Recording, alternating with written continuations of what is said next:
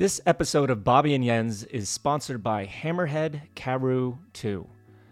Jens, I know we just got these in and I'm starting to play around with it and I'm quite impressed. How are you liking?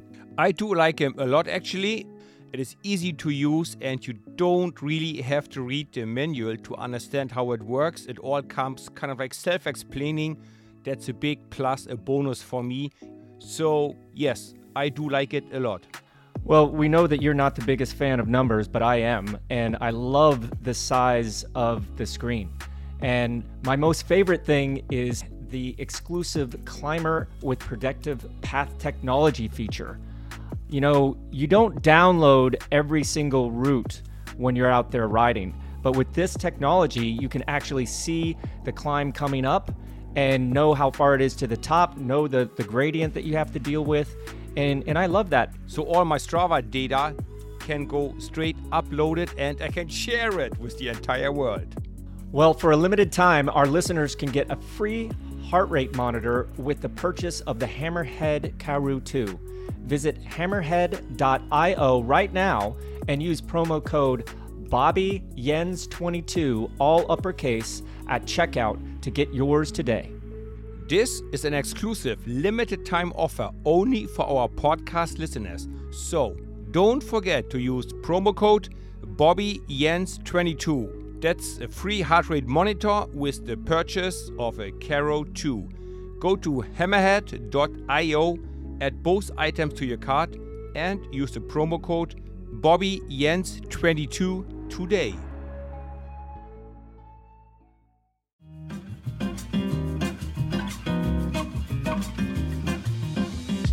Well, it's the most wonderful time of the year, folks. The Tour de France is here, and we will soon find our schedules rearranged around watching the biggest bike race in the world for the next couple weeks. Today on Bobby and Jens, we sit down with Luca Guercilena, general manager of the mighty Trek Segafredo team, to get the inside scoop into what he expects of the Tour and how it will go for his team.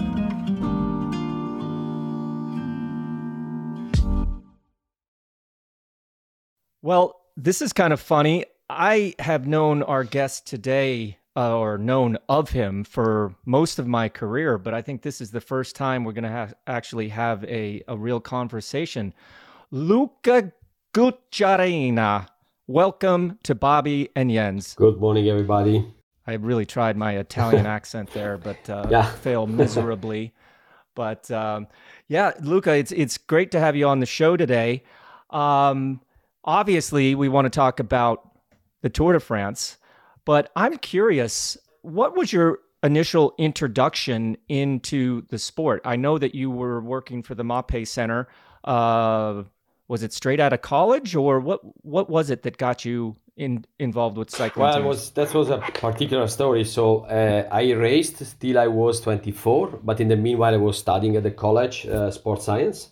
And as soon as I was graduated, it was just in coincidence with the last year of U23. So I just found a small junior team and I started coaching them and being sport director too, you know, as normally you do with the young kids. And my lucky moment was the time in which one of these guys was selected for the national team for the World Championship in San Sebastian as junior. And at that time, the Italian Federation was having an agreement with the Mark Center. And once I drove this guy there, I started to talk with Mr. Sassi, that was the owner of the medical center. We start to talk, start to see what about the young generation, what we can do, what was the view for the future. And then I take off from there and I start to work with a group of young kids that we all remember, Cancellara, Pozzato, Rogers, and so on. And then slowly I turned like to be the coach of most of these guys, as well as sport director. And till 2002, I was at Mapei, then I moved to Quickstep till 2010. And then in 2011, I started to work with Yancy at Leopard. And in 2013, again, was another key moment of my career. I was asked from Trek to see which were the opportunities for Trek to buy the Leopard team. that at that moment was called Radio Shack. And okay, then I start to make some steps more in the management. And then let's say after Olympics in Rio in 2016, then I just focus myself on managing the team. So long story. So you officially certified a coach with a university diploma. You did study sports science. That's not the same like coaching, isn't it? No, it's different. At that time in Italy you was graduated in coaching, exactly in coaching. Then obviously in Italy, we are quite strict with the rules to become sport director and coach. Let's say is one title you have, and there's also three courses about sport director, first, second, and third, and then you have the habilitation to the pro. Then okay, there's also the UCI. On top, I have the patent for the track coaching and so on. So obviously, I had the possibility to race. That I think that's what you really need as a first step, because you understand a bit better the what means racing for real. Obviously, I was not such a big engine, so I just end up with the elite category without being pro. But then obviously you build up on that, the other, you put the other bricks to build up the wall. And then, as said, I study coaching and then all the sport director courses at Federation and so on. And then slowly I arrived where I am now. What a great story. I kind of knew most of those pieces there, but yeah, you mentioned that under 23 development team from MAPE. And you mentioned some of the big names there. That was an impressive program, and knowing that you were there from the start of that's awesome. That's awesome. And gosh, what better way to be a general manager than to have all that experience? Being the data cruncher guy, being the person that can talk to the riders, and then manage the riders. Man, complimenti. Thank you. Well, hey, let's get to it. The Tour de France is here. Your team has been selected. 8 riders. Mads Pedersen, Bauke Mollema, Jasper Stuyven, Giulio Ciccone, Tom Squeens, Quinn Simmons, and Alex Kirsch. So average age 25 years old. How, with so many riders on the team, how do you select this final Elite 8? Well, you both know that it's very difficult to make the final selection, because as usual you have 10 riders in the game, and then it's just a strategical view that make you select the final 8.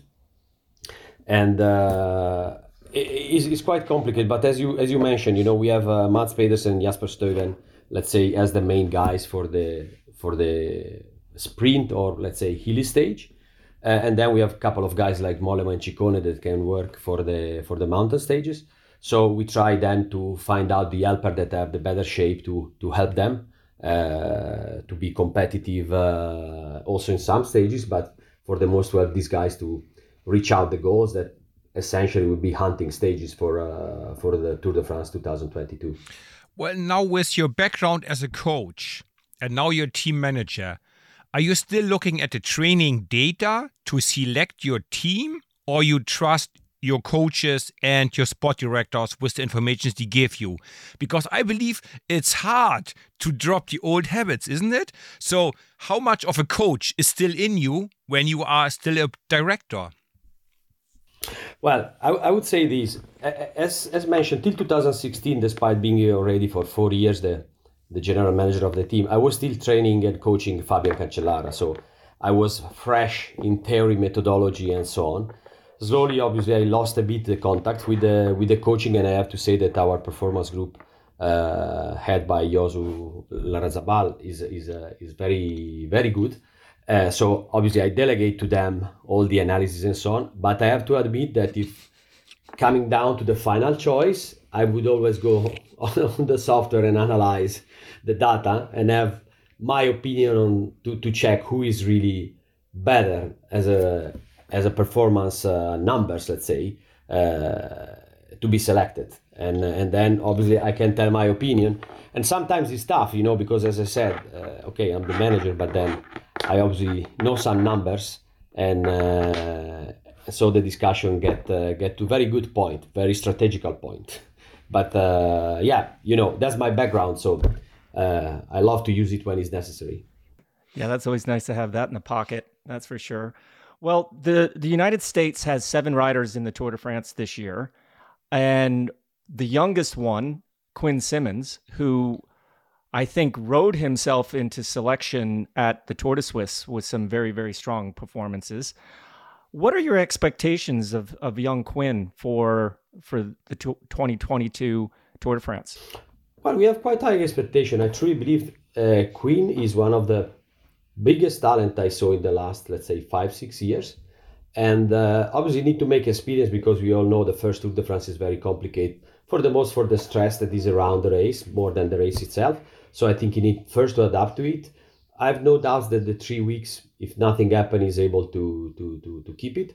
And then clearly, as he has a winner mentality, he will find out a stage or two where he can go for himself, or let's say go on breakaway supporting Jasper and Mats, and then try to see which opportunities will show up.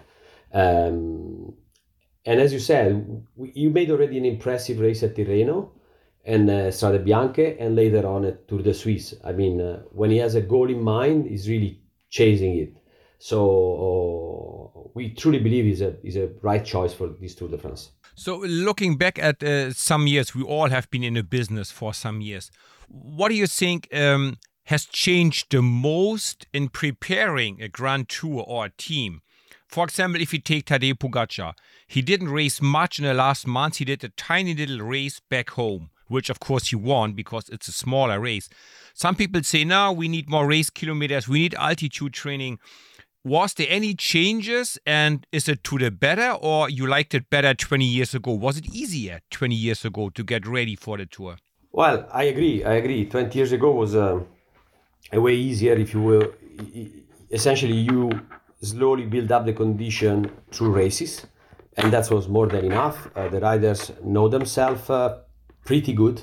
I have to say that 20 years ago, probably everybody should be really ready for the big goals, but then the scale between helpers and leaders were pretty well defined, and the roles were even more clear. And I have to say that as an helper 20 years ago, even if you was not at the real top at the start, you could have still built up something during the race, as well as the leaders. Right now, everything changed. There's so much attention to the details that I think the curve and the difference between the big guys and the helpers is flattened a bit, obviously concerning the specific skills for flat stages, mountain stages, whatever. So to arrive, you need to arrive already in a super shape at day one, because you cannot lose any opportunity, because otherwise you pay the bill, a pretty big bill, if you make a mistake in the first week, for example. And also the helper, they are called to do a very complicated job now. So the preparation is not anymore, let's say, acceptable just through racing, but you need really to go on altitude, get rest, make a clear tapering, come down with a perfect condition, made a couple of races that drive you up to the top, and be 100%, let's say, in the first week, because in the analysis of the last Grand Tours, normally you have the first 15 days that are really the ones that make the difference to make the main ranking, and then the last week is just keeping control on your position and try to build up 1 or 2 spots, but not more. So I truly believe that's been the biggest change, and I think will be tough to be back. Wow. You said something that I want to go back to about Quinn Simmons. You said that he was one of the biggest talents that you've seen in the last couple of years. I don't think there's a better person to ask this question to than yourself. But in your opinion, what ingredients does he have? A lot of people talk about numbers, tactical sense, mental strength. What are the the real ingredients that Quinn Simmons has that has caught your eye, and you pay him back with a pretty huge compliment there? I believe that his best quality is the endurance, because he's a guy that he loves so much biking that he has no problem to ride each day 6 hours, So since he was young, so as I don't see anyone right now in the young guys to really focus that much on just biking, to ride the bike for hours. So I think quantity is probably the best skill he has right now. Mental is very strong despite being young. So with the limit that you have when you are 20, I still believe that maybe you need to improve a bit the intensity of training, but that's will come, in the next years. But I believe that on long races, one-day races, as well as classics and so on, he will be a guy that can be part of the best riders in the world. On top of everything, obviously, on gravel races is really what he likes. So we know that there's more often those kind of races, Strade Bianche, Trobroleon. There's also the Veneto gravel and so on. So each year there's more and more pro gravel races. So I think he will have opportunities for the future to show up all his skills. So he might be then a rider for the third week of the tour, when everybody else gets tired and he still with endurance maybe is less tired than the others. I can't wait to see that. Agree. I would say it's very similar of what you was, Yes. I mean, he's a big engine. He has no scare to go on breakaway and try to give everything on breakaway. And on the third week, he still will have power. He's a guy that really he built up the endurance the whole winter. So I think he's really good, and he lives on altitude, so he's also helping a lot that. So agree, he can have a very good third week if everything goes good. And in those 3 weeks, we have sprinter stages, crosswinds, climbs, gravel, pave, the whole 9 yards. But one thing that's not included again this year is the team time trial. What is your opinion about the inclusivity or exclusivity of the team time trial event in the Tour de France?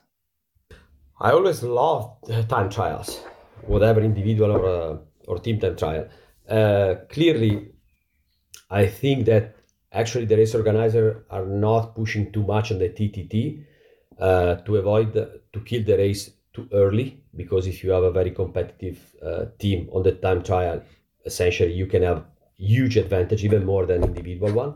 So I think that they try to support more the climbers right now, because I have to say that for the fans, often the TT races are not so enthusiastic, let's say. So the race organizers are just following what is the fans' request.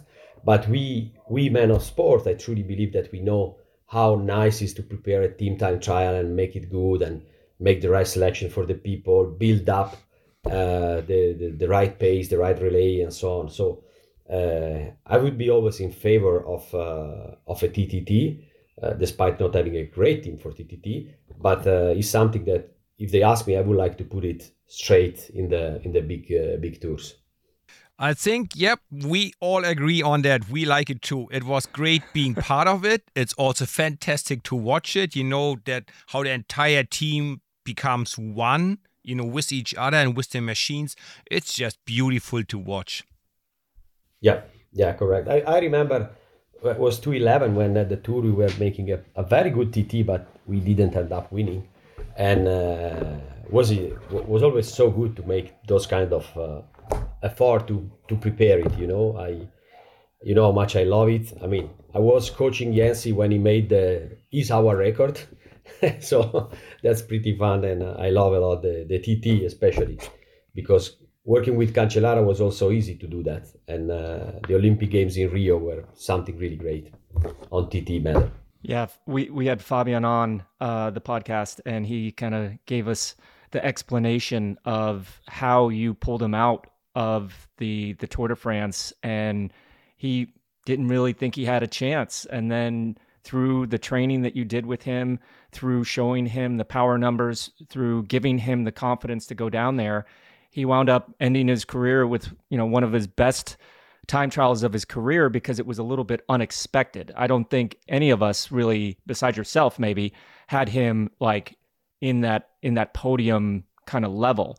And then he just came out and torched everyone. That was great. But yeah, no doubts about it. I'd love to see the team time trial in there again.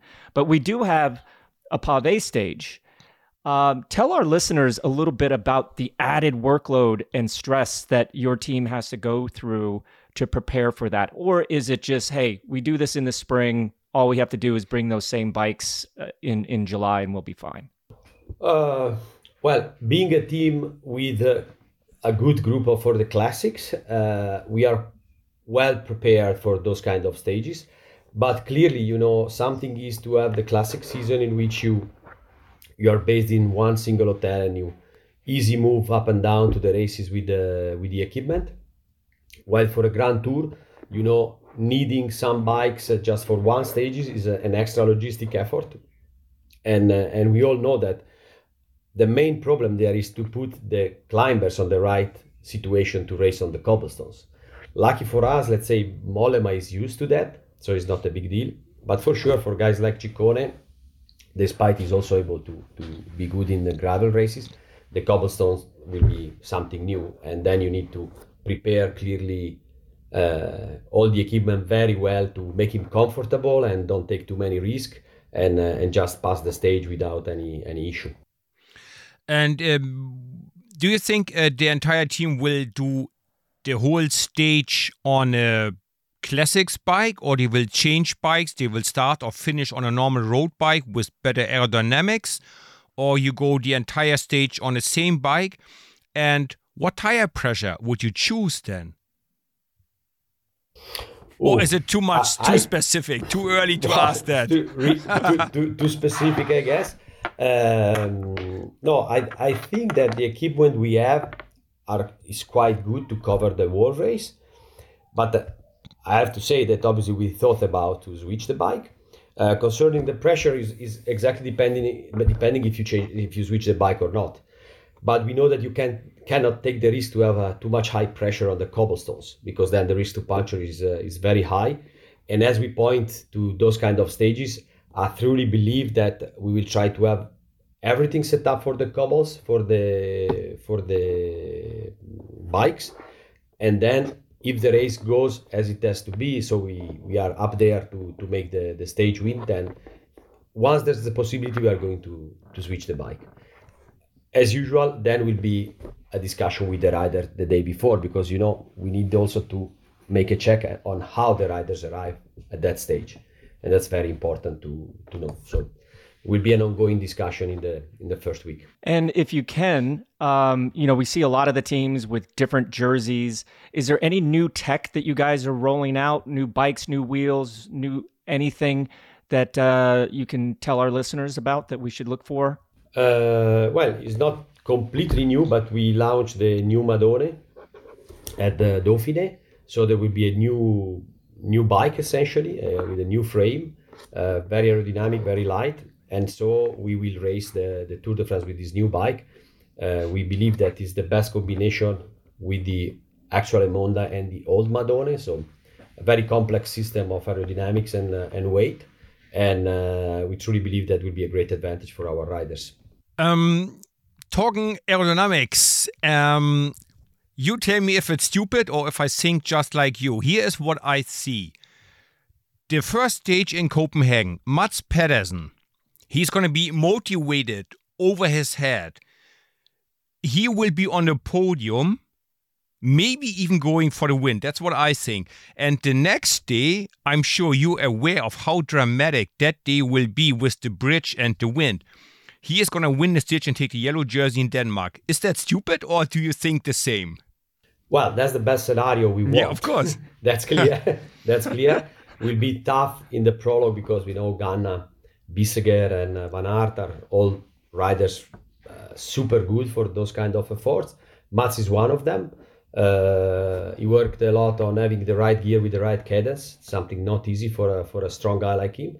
But the best scenario is obviously to take the yellow at least on the second, let's say third stage. So that's our dreaming scenario. But we know also that the pressure on Mats and as all the Danish riders will be very, very high. So psychologically, it will be very important to keep him relaxed and just focus on the effort and not on all the stress around the race.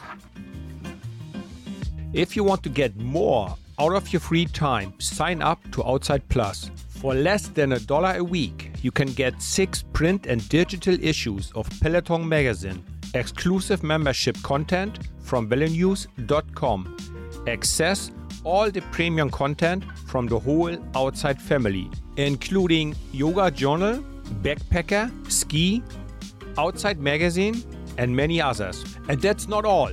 There are discounts of the hottest gear and biggest events, access to Gaia, GPS, and Trail Forks, as well as virtual health and fitness courses. It's $350 of value in one $99 annual subscription. But if you head to velonews.com/outside plus and enter BJPOD25, all one word, lowercase, at checkout, you will receive our special 25% discount and make a good deal. Great. And now back to our chat with Luca.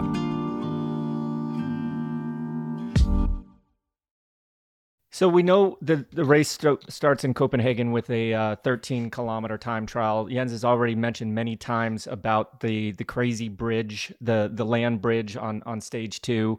Then we pop over to France, and we got the Ehrenberg on stage 5. In that like middle part of the race to the end of the race, because we know it's going to be an absolute minefield that first week.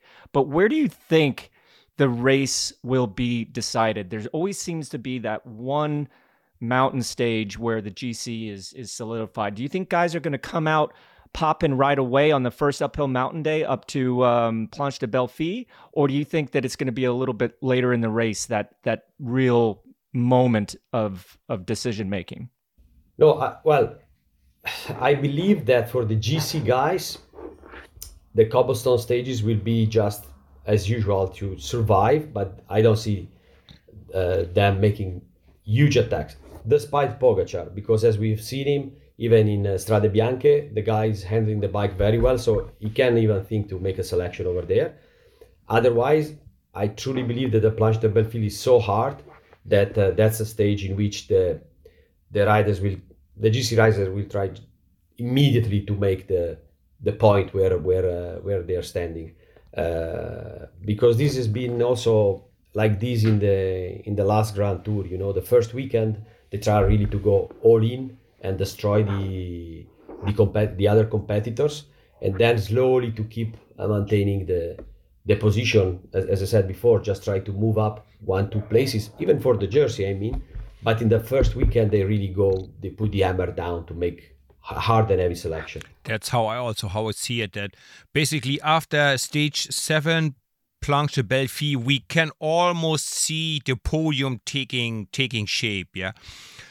Talking results, Luca, what's your goal for the team or for the individual riders?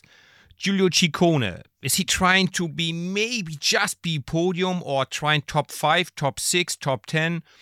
Everybody else for stages, or what's the strategy for you guys? Well, I think that after the Giro, in which Giulio arrived with not a super condition due to, again, COVID and so on, the Tour de France he will try also to go for stages. I think he can jump eventually in the top 10 if on the, let's say, second, third week he will have possibility to go in a big breakaway that catch up minutes and minutes. For the others, Bauke obviously is hunting stages. That's very clear. While Mats, we said the idea is just to try to have the yellow. That's not a secret. And with Jasper finally to win a stage, because we have he was enough time second. So I think that's the goal for him. While for the others, I said Queenie will have also his own possibility. While experienced guy like Tony, like Alex Kirsch, then those guys just trying to be there to help the others. So would be the Mountains jersey with Bauke Mollema going in a breakaway, would that be a goal, or you don't focus on a jersey at all? We would make, as we did, in the past. Let's see the first week if you are able to catch up a couple of breakaways that give you the right base for some points, and then you start to have a look which are the stages in which you can really make the numbers. We tried a couple of years ago at the Vuelta, and Bauke missed it for a few points versus the Gen. In the past, we had it with Giulio Ciccone. This year, we try again. Sorry, at the Giro with Giulio, but we were not really able to go deep in a couple of stages, so we lost the opportunity. But as usual, those kind of jersey, I think you cannot build it up from day one. It's something you look at it, but you need to make a check after the first week where really you stand, and then from that you take it. One interesting thing that is maybe new into the mix this year is the Netflix people filming a documentary series. Is your team going to be involved in that documentary series, and what sort of challenges do you think that could promote, if any? Well, we are not part of the movie. I think overall will be a great, let's say, advertising for Tour de France itself and for cycling indirectly. But without any clear storyboard, without any clear understanding which kind of shape the producer would like to give, is very complicated. It's easy to make comparison with Drive to Survive, but we know that the complexity of cycling is very different, and also riders are getting more used to have people around all day, but sometimes it's giving extra stress, and the Tour de France can be a lot. But I truly believe that overall will be a good project for cycling, and for the future I think there could be more series about that. So I'm looking positive about it. I got a difficult question now for you, Luca. In the past, I noticed that you seem to change for the sprints between Mats Pedersen as a sprinter, and the next day would be Jasper Stuyven, the sprinter. Are you going to keep that, or you focus on one of them for the sprints? No, I think we will focus on Mats. We focus on Mats because we end up with a clear knowledge about Jasper capacity to win races in a solo breakaway or small reduced group sprint. So I think that even Jasper himself, he knows that. And if it's coming up to this point, Jasper knows that we don't care. It's better to try to attack than not just hoping to win the sprint. This happened a couple of times also this year, and then it's frustration for him, especially more than for us. So I think that Mats proved that he's clearly a better sprinter when the sprint obviously is not too much complicated, not too much explosive, but really a powerful sprint with high speed. Then I think Mats is a very competitive. So I think that will be the line we will keep. And in the world that we live in with COVID just lingering around, will your team be in a self-imposed sort of bubble again, or is it a little bit more relaxed? I read that they've changed some of the COVID protocols that make it a little bit easier if multiple riders test positive and not have to send the whole team home. But it sounds like a total pain for the riders, but it's almost a necessity for the team. Will you guys be in that fishbowl again and try to keep your distance from everyone? Yes. Since let's say Dauphiné Tour de Suisse, we try again to get more strict with the bubble because we saw that the cases were rising, and we believe we need to care a lot about this. I agree with UCI that if a rider is positive, then you cannot send home the team, because that's, if you have asymptomatic people and stuff like this, is not correct. But I would say that as the numbers are going up again, then we need to really care. It's painful because how much we love to have people around. even for pragmatical stuff, I mean, hospitality and stuff like this, we live about that, So we need to have sponsor at the bus and so on. But if the risk is to have the team drop out from the tour, then obviously we will try to take all the measure necessary to keep control on that, with the hope that nothing happens. It's something not easy, because I truly believe that there will be some surprises till Friday. And so that means no family or no friends, no parents coming on a rest day then? Yes, correct. No one there, and even no journalist, no agents, no one can be close to the riders, especially because if you try to be protective with a PCR test, antigen test each day, then doesn't make sense that you mess it up simply because you allowed someone to jumping in the bubble from nowhere. So it will be a bit painful, but that's how it is. The things were going really better in March, April, May. I have to say, at the Giro we were quite relaxed, but obviously now we need to have a look again to those kind of stuff. I have kind of an interesting question, at least I hope so. Is you've been around the Tour de France for many, many years, and you've been in the car, you've been on the side of the road, you've been in the buses, but for a fan, sometimes we forget because we're inside that bubble. What are some of the tricks for fans that want to watch the race? Like maybe some things to avoid. I was always blown away when I'd get into a conversation with a soigneur, and they would tell me how they got from like the feed zone to the finish, and they would normally beat us, but like you try to do that in a non-stickered up car, it's trouble, right? There's always a roadblock, there's always a road closer, a detour, something like that. Are there any little tricks that you could maybe tell our listeners that will be on the side of the road in France this summer, of some simple do's and don'ts or things to avoid? Oh, well, I would avoid for sure to make too many cuts and be driving too fast to reach the points for the fans. I mean, we know the Tour de France is pretty complicated, but that's I would like for sure to avoid it. But sometimes I think, the fans just try to be all in the iconic place, let's say, to see the riders coming and so on. But sometimes if you organize yourself and you have a clear look to the parcours, there's some spots that normally are empty, let's say, where you can see the riders more calmly and have a clear look to them.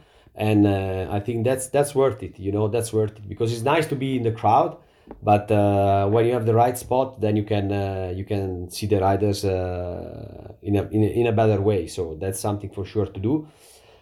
Then when I was a kid, I loved to be at the feed zone, but now there's new rules for the feed zone, but feed zone was always something for a rider for a young rider to see, because you collect gadgets essentially. And I truly believe that if you have kids or so on, the best option is to be around the feed zone area. Stay 3 steps out from the road, just waiting for your bidon. But then is a nice, easy way to have a free gadget from the teams. So, Luca, when we started to talk, you told us that you just have been diagnosed with COVID. When do you hope you can? You're not going to Denmark now because you just tested for COVID. When do you hope you will go there, and what will be your role when you get there? Let's say for the second week, for example. Well, my plan is to be first at the Giro woman before to go back at the Tour de France anyway. So normally when I'm at the races, I'm at disposal of sport director staff in general to check if there's problem and find solution. That's how it works. And then clearly, if there's an hospitality plan, I need to be attentive of what the needs of the sponsors are, and make public relation for the most. Clearly, Denmark was a must, but you cannot change the things. Let's see, if something change in the next days, maybe I'm able to join the team on Saturday. But essentially, the job when I'm at the races is more on public relation than not really dealing with the daily job at the race. But as I said, I'm always available. If the riders need to talk to me or a sport director need to face some problems that we would like to interact, I'm always available to make this kind of calls. And I said, coming from the performance part of cycling, I love to be in the race, you know. Everybody knows me, and so they know that when I'm sitting in the back of the bus waiting for the line, it's better to don't open the door, because I'm quite passionate when I watch the final of the race. And so it's pretty fun, but I love it, you know. So different roles, but at the base is always the passion for cycling. And you said love and passion, and those are two words that I associate daily with the Tour de France. What, in your opinion, makes the Tour de France so special? Well, I think the organization itself is clearly huge, so it makes everything looks very professional, and the attention that you have from the media, and the fact that it's on French country holidays, and you have a big and huge public around the race, it makes the race itself very, very interesting. And for someone that loves cycling and has passion of cycling, being recognized that much is always, you know, amazing. So that's I think is the real difference from Tour de France and other races. Even I have to say that the attention also on the other Grand Tour is starting to get better and better. So Luca, the Tour is just ahead, and you probably have looked at all the stages. What's your opinion about this Tour? Is it well balanced? Is it too hilly, too tricky, too dangerous, too complicated, or is it just perfect? Or what's your opinion like about the general this year Tour edition? I think it's split in two essentially. I truly believe that let's say the first week will be quite for classic riders, let's say, clearly for them, with big risk of the GC guys to lost something. But then I think once we hit the Alps, the except some, let's say 2-3 stages, then will be a way hard for pure climbers, you know. And then for classic riders will be just matter to save more energy possible and jump on the breakaway on the day that you have the possibility. So I think is overall is balanced, but it's really split. I would say almost 1/3 and 2/3 for classic and pure GC climbers riders. Yeah, you know, I don't go into the weeds like I used to with the actual race book and looking at every single turn and whatnot. But one thing that is obviously a hot topic right now is the non-selection of Mark Cavendish. I don't fully understand that. I think both sides have a valid point, but really it seems like the only real kind of guaranteed like sprinter days, not like the classic sprinter days, but like the fast guys are kind of like bunched up there right at the end. So these guys got to get through 3/4 of the race before there is like that guaranteed sprint day. And I may be wrong, but I'm thinking like, you know, gosh, you could go to stage 15 already and not have like one of those sprint stages. But yeah, you have the right combination of sprinters there, and really looking forward to seeing what Quinn can do in his first Tour de France. And you also have another debutante in the team this year, not only Quinn Simmons, but Alex Kirsch. I don't know so much about Alex Kirsch from Luxembourg. Tell us a little bit about his qualities and why he got selected for the team. Well, I tell you, the story is pretty nice. This guy was racing for Leopard development team when we were Radio Shack Nissan in 2012. And the guy was studying maths at that moment at the college. And I have to say that I thought he was the less strong guy in the Devo team.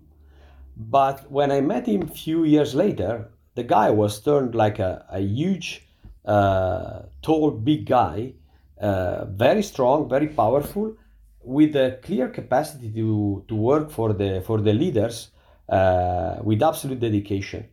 And so we hired him again, and we start to work with him for this kind of job, and constantly we was making step forward, you know, and he gets really close to Mats, to Jasper for this classic group.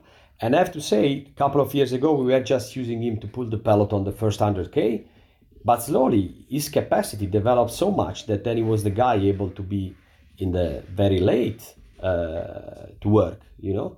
and he built up so much that this year we put the Tour de France on his race calendar, and I think we make today we make the right choice, because if you see, let's say from La Sarthe over, all the races in which he was always able to be there to pull the sprint or really drive the leaders in the final and still survive the top 50, top 25 riders. So I think that this guy, he has a clear line as a team player, a bit old style team player, I would say. So he's not really looking too much for his own opportunities, but he's really dedicated to leaders. So I think that's very nice from a guy like him to be selected.